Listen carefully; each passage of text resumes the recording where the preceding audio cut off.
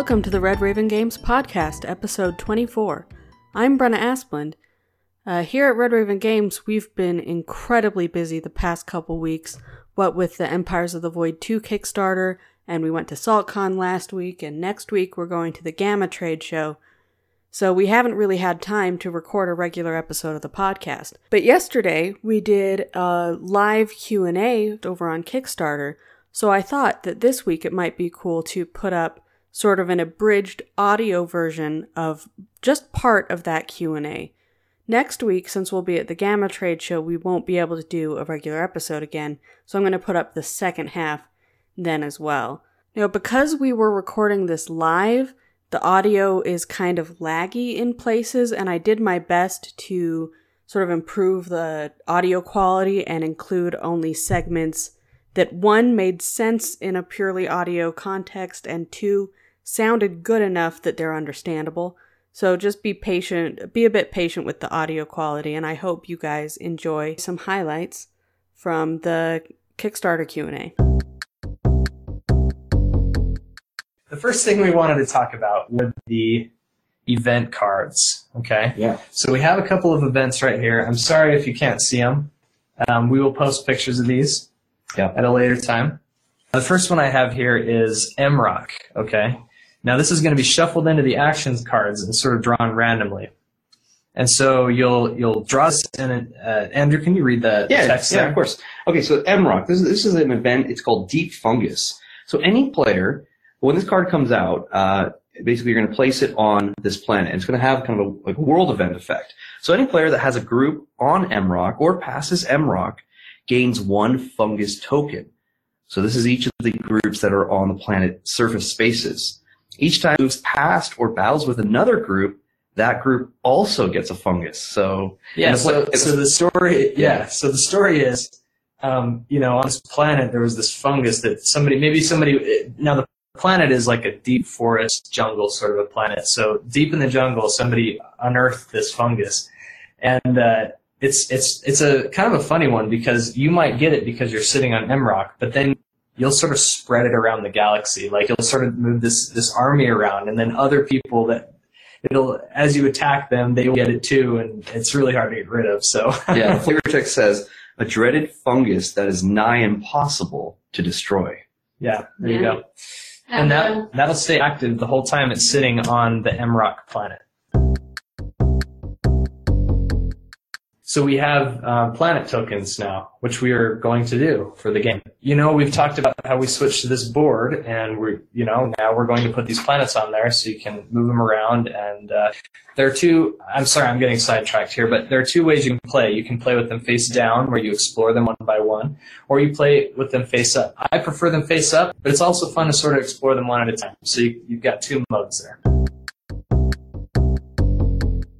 Okay, this one is called Prison Break, and it's on Silast. Silast, there's been this disease that has sort of killed almost all the people that lived on, all the Celastians. And the other thing that this disease does is it makes, sometimes it causes madness. So they had to put a lot of people into this sort of prison. And now there's this break. So it says, go ahead and read that. Yeah, sure. So Prison Break, any player that moves into, out of, or past Silas must roll a die. If a 3 or higher, they lose 4 credits. If in orbit or on the surface, a player may attempt to capture the prisoners as a pass action. Pass action meaning like collect income, command, or the one which is you can spend 2 command and then take any of the other normal actions. And it says roll a die. Add 1 per unit they own on the planet. So the person who's there, like, rolling. Right. And then if they get a 6 or higher, you get 2 victory points and then discard this card. And finally, the flavor. The Celastian disease sometimes causes insanity, and many afflicted are imprisoned. Yep, there you go. So that sort of causes a little bit of chaos on the planet. You might lose credits if you're there. So here's another one. Sentina is sort of a water-ocean planet. This is a Hecrix invasion. Immediately place 2 Hecrix invaders on Sentina. If a player has units there, they must battle. And if nobody's there, you can go and battle them. And if you beat them, you'll get points, but you'll also gain the favor of the Sentinians because So these Heatcrix invaders have come from far away, and they've invaded Sentina, and so they require help. Yeah. Yeah. And these are unit tokens that are outside of the different alien planets that are placed with different stats and fighting combat and everything. Right. And an interesting thing about this event in particular is, these events are going to be drawn out of the deck, so they could come out kind of at any time. Yeah. So you might be on Sentina when that card comes out, when that event happens, but it's worded very specifically that it's when you move into or out of Sentina that you have to fight. So if you're sitting on there, you can just stay there and hide and not have to fight them. That's right. Okay, and I'm going to just read this last one. Tanfu, there's a tribe war. So Tanfu is sort of a militaristic place. It's got these sort of lizard creatures, lizard species that live there. Yeah, let's see if we can get that. There we go. So, I'm sorry, guys. They're called the Tanfoons. So that's actually, the unit is called the Tanfoon Bloodseeker, if that tells you anything. So there's a tribe war. So a tribe war is broken out on Tanfu. The capital region is worth no victory points while active because of this war that's going on. So a player may attempt diplomacy to try to stop the war between these different tribes, except that it's normally you only have to roll 1 die for diplomacy, but you got to roll 2 dice this time, so it's a lot harder. But if you're successful, you get 2 victory points. So now remember, these are just some of the events. You're gonna play with different ones every time because we've reached a bunch of those stretch goals, so you can. We're going to add more of them, and so when you see unexpected things that happen. A quick aside. So Gabkin in the chat just asked, "Are all the events bad?" And the answer is no. No. I mean the gambling hall is awesome. Yeah.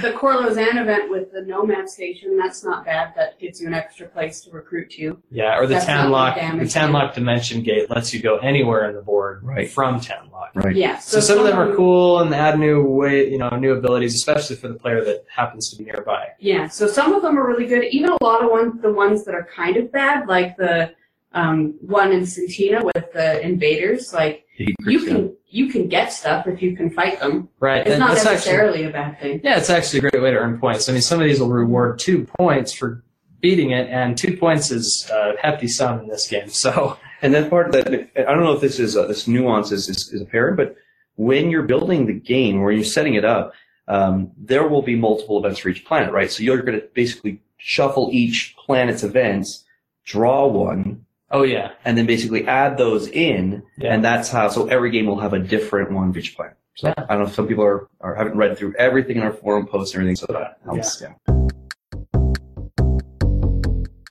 Okay, so let's talk about deliveries.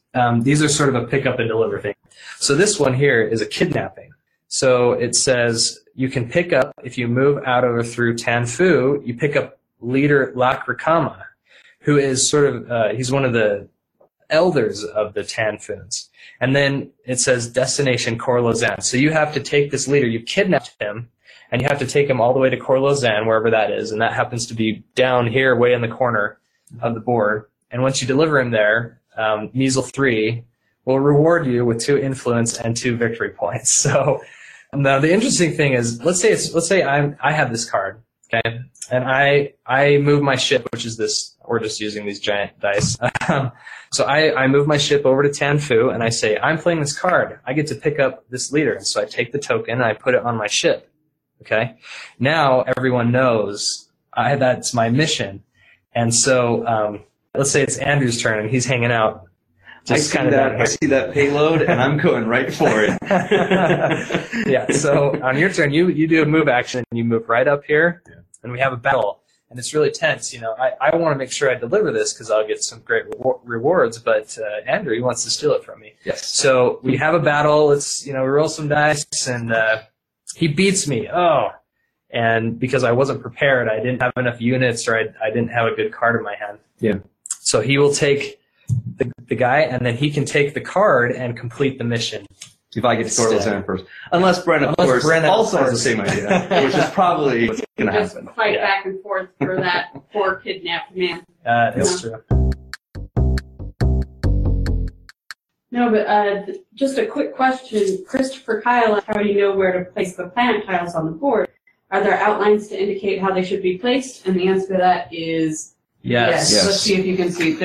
It might be hard to see these It might be hard to circles. see in the video, but there's a little bit of an outline there, a little shadow, so you'll be able to know where those go. Yeah. Most likely there's going to be a stark amended setup. Yeah, where the original planet should be. Would have been or should be. Right? Yeah. And then maybe your next game you mix it up. That's right. Do you know how many events we currently have in the Kickstarter? How many events are we Let's up see. to? So originally there were 16, 16 out of the box. and we reached 2 stretch goals, so that adds 16 more. So we should be at 30. Yeah, and then I think there's 8 more coming soon. So we're at 32, but we're close to 40. Yeah, Right? that's It's right. going to be a lot of good, exciting events. Yeah. Now there are a couple other deliveries. Like some of these are like you pick up cargo tokens, and when you deliver cargo, the reward for those, like this is a Measle 3 freight delivery. So you'll pick up the cargo, you'll get influence on Measle 3, but you'll get victory points and credits. So you're getting paid instead of. Okay, so. And then this is another one of presidential kidnapping. So there are lots of those. Lots of kidnapping. Yeah, you're going to be a kidnapper. In this So that's one of the 3 types of cards that are in your hand that you start the game. Everybody starts with 4 of these cards in their hand, and so we have the deliveries.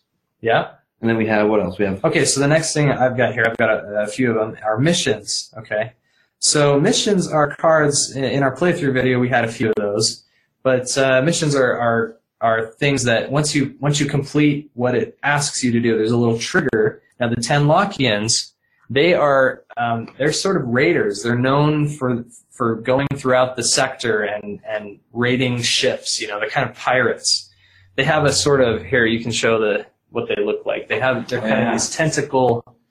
I'm gonna get better at this. There you go. This is a multi-eyed tentacle mind-reading creature. Okay. The mind reading effect. Right? Oh yeah, they have a mind read. Cool. So actually, well, since we're sitting here, their ability to mind read, that's the unit. That means if they're in your army, you get to see the enemy's battle card face up before you play your own.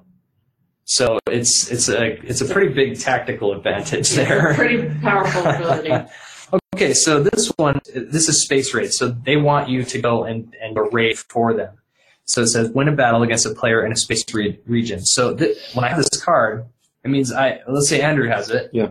So you've got that in your hand, and you're going to be planning. You're going to be waiting for a player to sort of be out in space, and then you're going to run over and attack them, and you'll be able to play that, right? Boom. And that'll give you influence. And what's the reward on that? 5 credits and 1 VP. Okay. And then 1 influence on Tenlock. Right. Mm-hmm.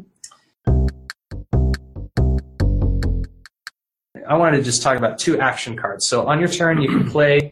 There's a card play action where you can play these actions, and you'll pay a cost, and you'll do an awesome thing. So this one I like. This is called the Wormhole Bomb. Okay, so this is an action card. You can play it as it's 4 power, and I'll show the card here in a second. But its cost is one command. 1 command. Yeah. And then you move up to 2 spaces to a space occupied by another player's units. Move the enemy's units then to Corlozan's orbit. So place 1 influence on Corlozan. So what you did is you flew in with your ship and met somebody else. You launched this bomb at him, and it opened a wormhole, and it sucked him straight to Corlozan. See here. And that could be, they might have been getting ready to do a diplomacy action somewhere, and then you just throw a wrench right in there. But I'm showcasing these just to show a lot of the player interaction in the game. I wouldn't say some of these seem kind of attacky or take that, but it's really just I'm just showing you all of the ones that are like that. The ones that have the highest amount of interaction. Yeah. This one is a treaty signing on Sentina. It says the Sentinians especially value written agreements over spoken promises, and the effect is give a player 1 of your action cards and gain 1 influence on Sentina. So you'll be making interesting decisions like that. You're like, oh, okay, I want to play this card. I want to place that influence there, but I have to give up 1 of my cards to another player. William James Gray asks, is there any negotiation between players or diplomacy? There is there is. You can trade goods with each other. Mm-hmm. You can. There's definitely going to be talking about, I'll stay over here, or, oh, we should stop her because she's doing this thing. It's usually, we need to gang up and stop Brenna because she's 10. And you know, They try to ally against me, and then I still run circles around them. Yeah. now How it usually goes. I would say this game has like a real king making issue. It's hard to, you know, some games are meant and designed around that, but this game is not. That's Yeah. it. Yeah. Yeah. Good point.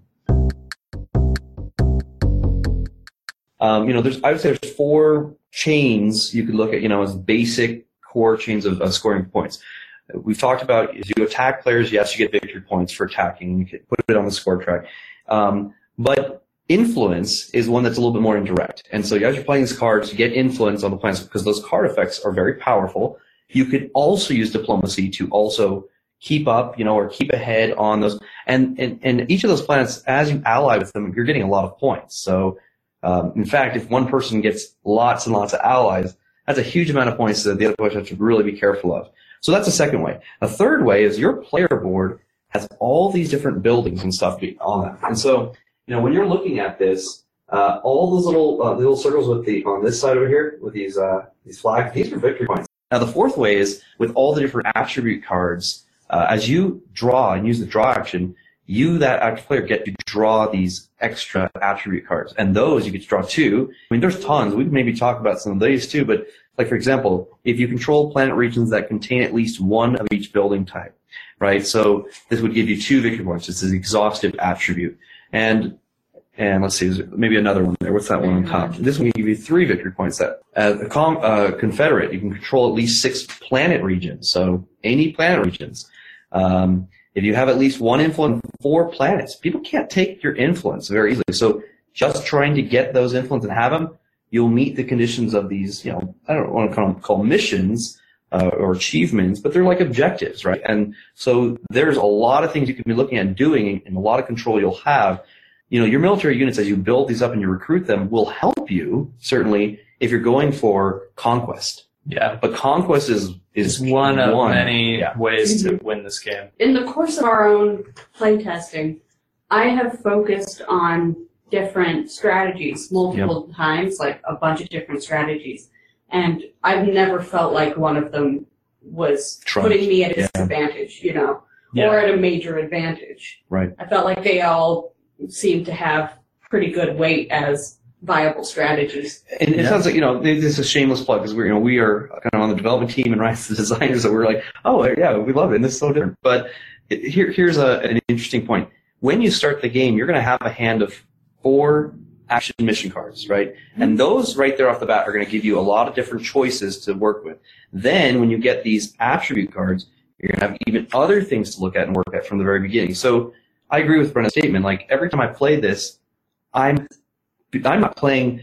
I may not like aggressive games, you know, on as a personality kind of thing, but I'll have a game where I'm aggressive and I'll have a game where I'm not, and it will all depend on what I'm working on and what options I have available. So depending on the events that are out and depending on things, it's going to greatly change the dynamics that you're playing with. And so as players, I don't know, you know, I think it's exciting and interesting when every time I play the game, know I'm going to have a different experience. It's not going to be, well, I'm comfortable with this strategy, so I'm going to follow this strategy, my 4th play, my 8th play, everyone will know kind of what I'm bringing to the table as a player. No, I'm adapting and changing throughout the whole experience because of that. Yeah. Generally, I tend to be a less aggressive game player. Like, I tend to not be as attacking. You wouldn't know it playing this. That's what I was about to say. Is the past couple playtests we've done, using some of those mission cards that Ryan was reading that give you different things for, like, attacking people within a certain distance or whatever, I got a lot of those cards and used them to attack mostly Ryan a lot and got a lot of points that way and had a lot of fun with it, which I normally don't when I'm forced to play aggressively. But it's not like I was forced to play aggressively. It was just it was giving me that exciting option. enough that you incentivizing liked it. Yeah, it was exciting, exactly. Incentivized for it. Okay, cool. All right, let's go on to the next question. Okay, so the next question is also from Matt. He asks, with the idea of planet variability via randomized planet tokens, I was wondering how this may affect the cohesive nature of the narrative that seemed to be strengthened by the more static nature of the board.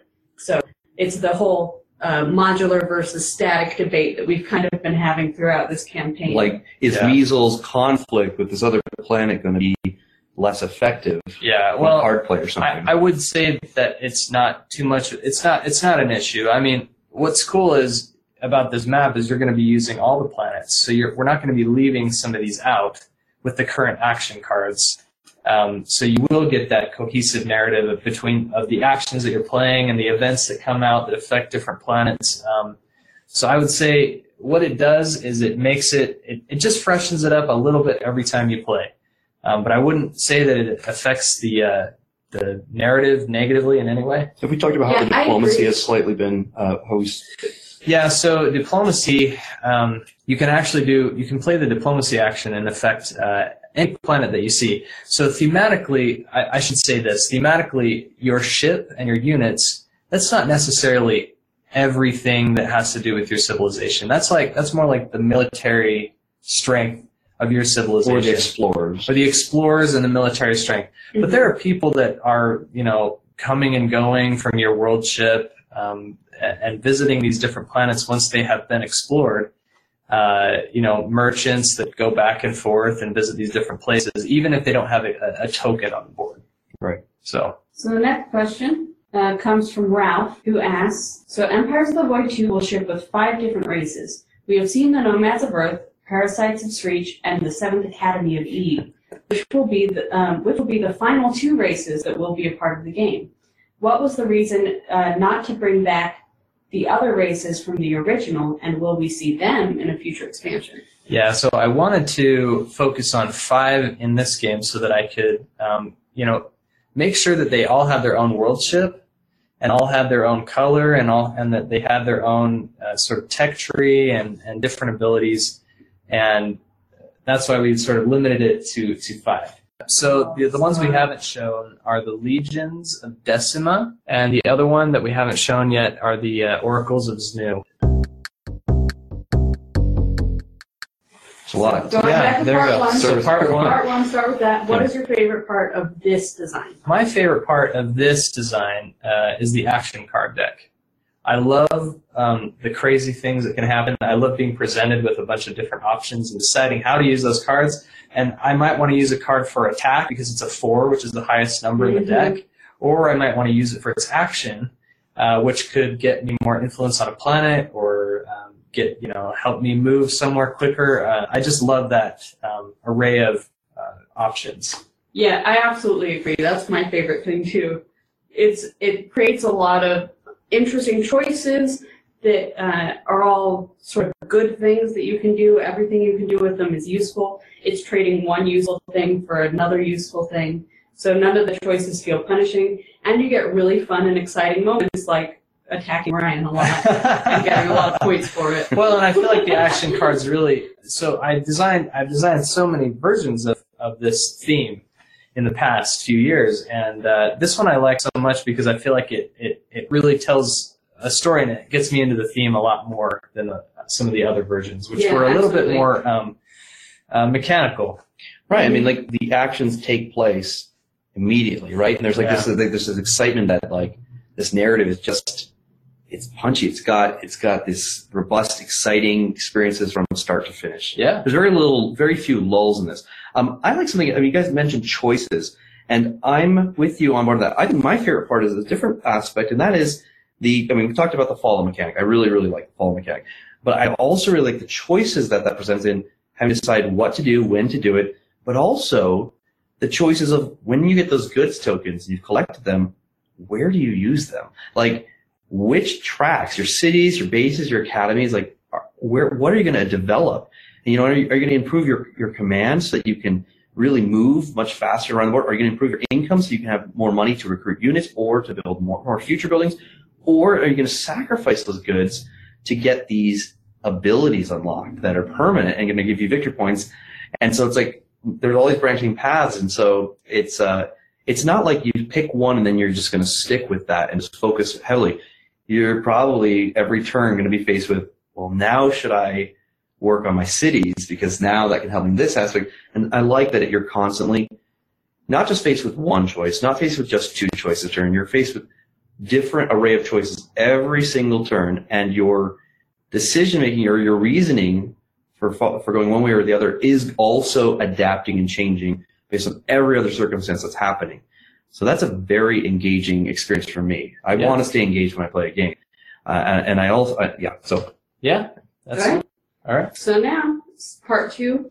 What part of the game that you threw out do you miss the most? So what's your favorite thing from an old iteration of Empires of the Void? Oh, that's a tough one. So a lot of versions in the past had sort of deck building aspects. Yeah. So every I tried that many times. So every alien would have their own deck of cards, and the cards were basically they were your tech tree. And so you would play the card to build a certain unit type. You would play a card to move faster, and then you could pick them up at the end of the round. And I do miss that mechanic a little bit, but I could never. I don't know what it was, but I was never satisfied with how it was working, which is why we left it behind. Mm-hmm. I gave it a really good shot, though. I'm going to tell you. Yeah, you sure did. Yeah, I tried a lot.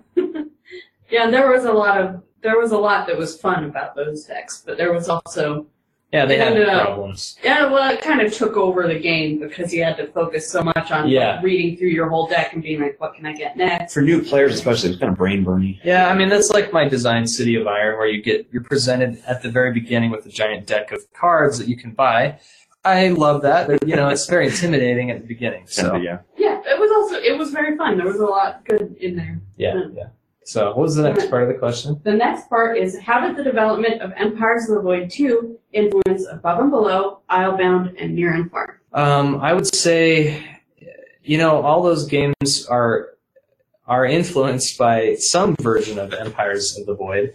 We talked about this in our podcast a while ago, but Above and Below, that mechanic where you slide guys around, and you have your villagers. I don't know if you've seen Above and Below. You have your villagers on your board and on your player board, and you move them to different places depending on what they're doing. Oh, and each guy has their own set of skills, so you can't use every guy for every action. You have to use them for their specialties. And that mechanic came from a version of Empires of the Void where you had a fleet of ships on a shipboard, and the ships had different abilities, and they had combat abilities. Yeah. And that sort of carried over to Islebound. It did not make it to Near and Far, though. And Near and Far, I couldn't tell you right off the bat any influences that I can remember. It's very hard to even pick one. I mean, there's such different games. I think, could you say far ends of the spectrum? I don't know. They really are. I mean, Near and Far is definitely another step away. I hadn't really been working on Empires of the Void at the time, so. So it's not quite as influenced. Yeah. That's it for this week. Next week, I'll bring you the second part of the live Kickstarter Q&A, abridged audio edition. Thank you for joining us. We'd also like to say thank you to Fluid Volt for the use of our theme song, Doggy Goes Moo, off the album Clay Memory. You can find more of their music on soundcloud.com/fluidvolt. You can follow us on Twitter at RedRavenGame, no S, or you can follow just me on Twitter at Brenna_Asplund, or you can follow Andrew on Twitter at Enderfrick1.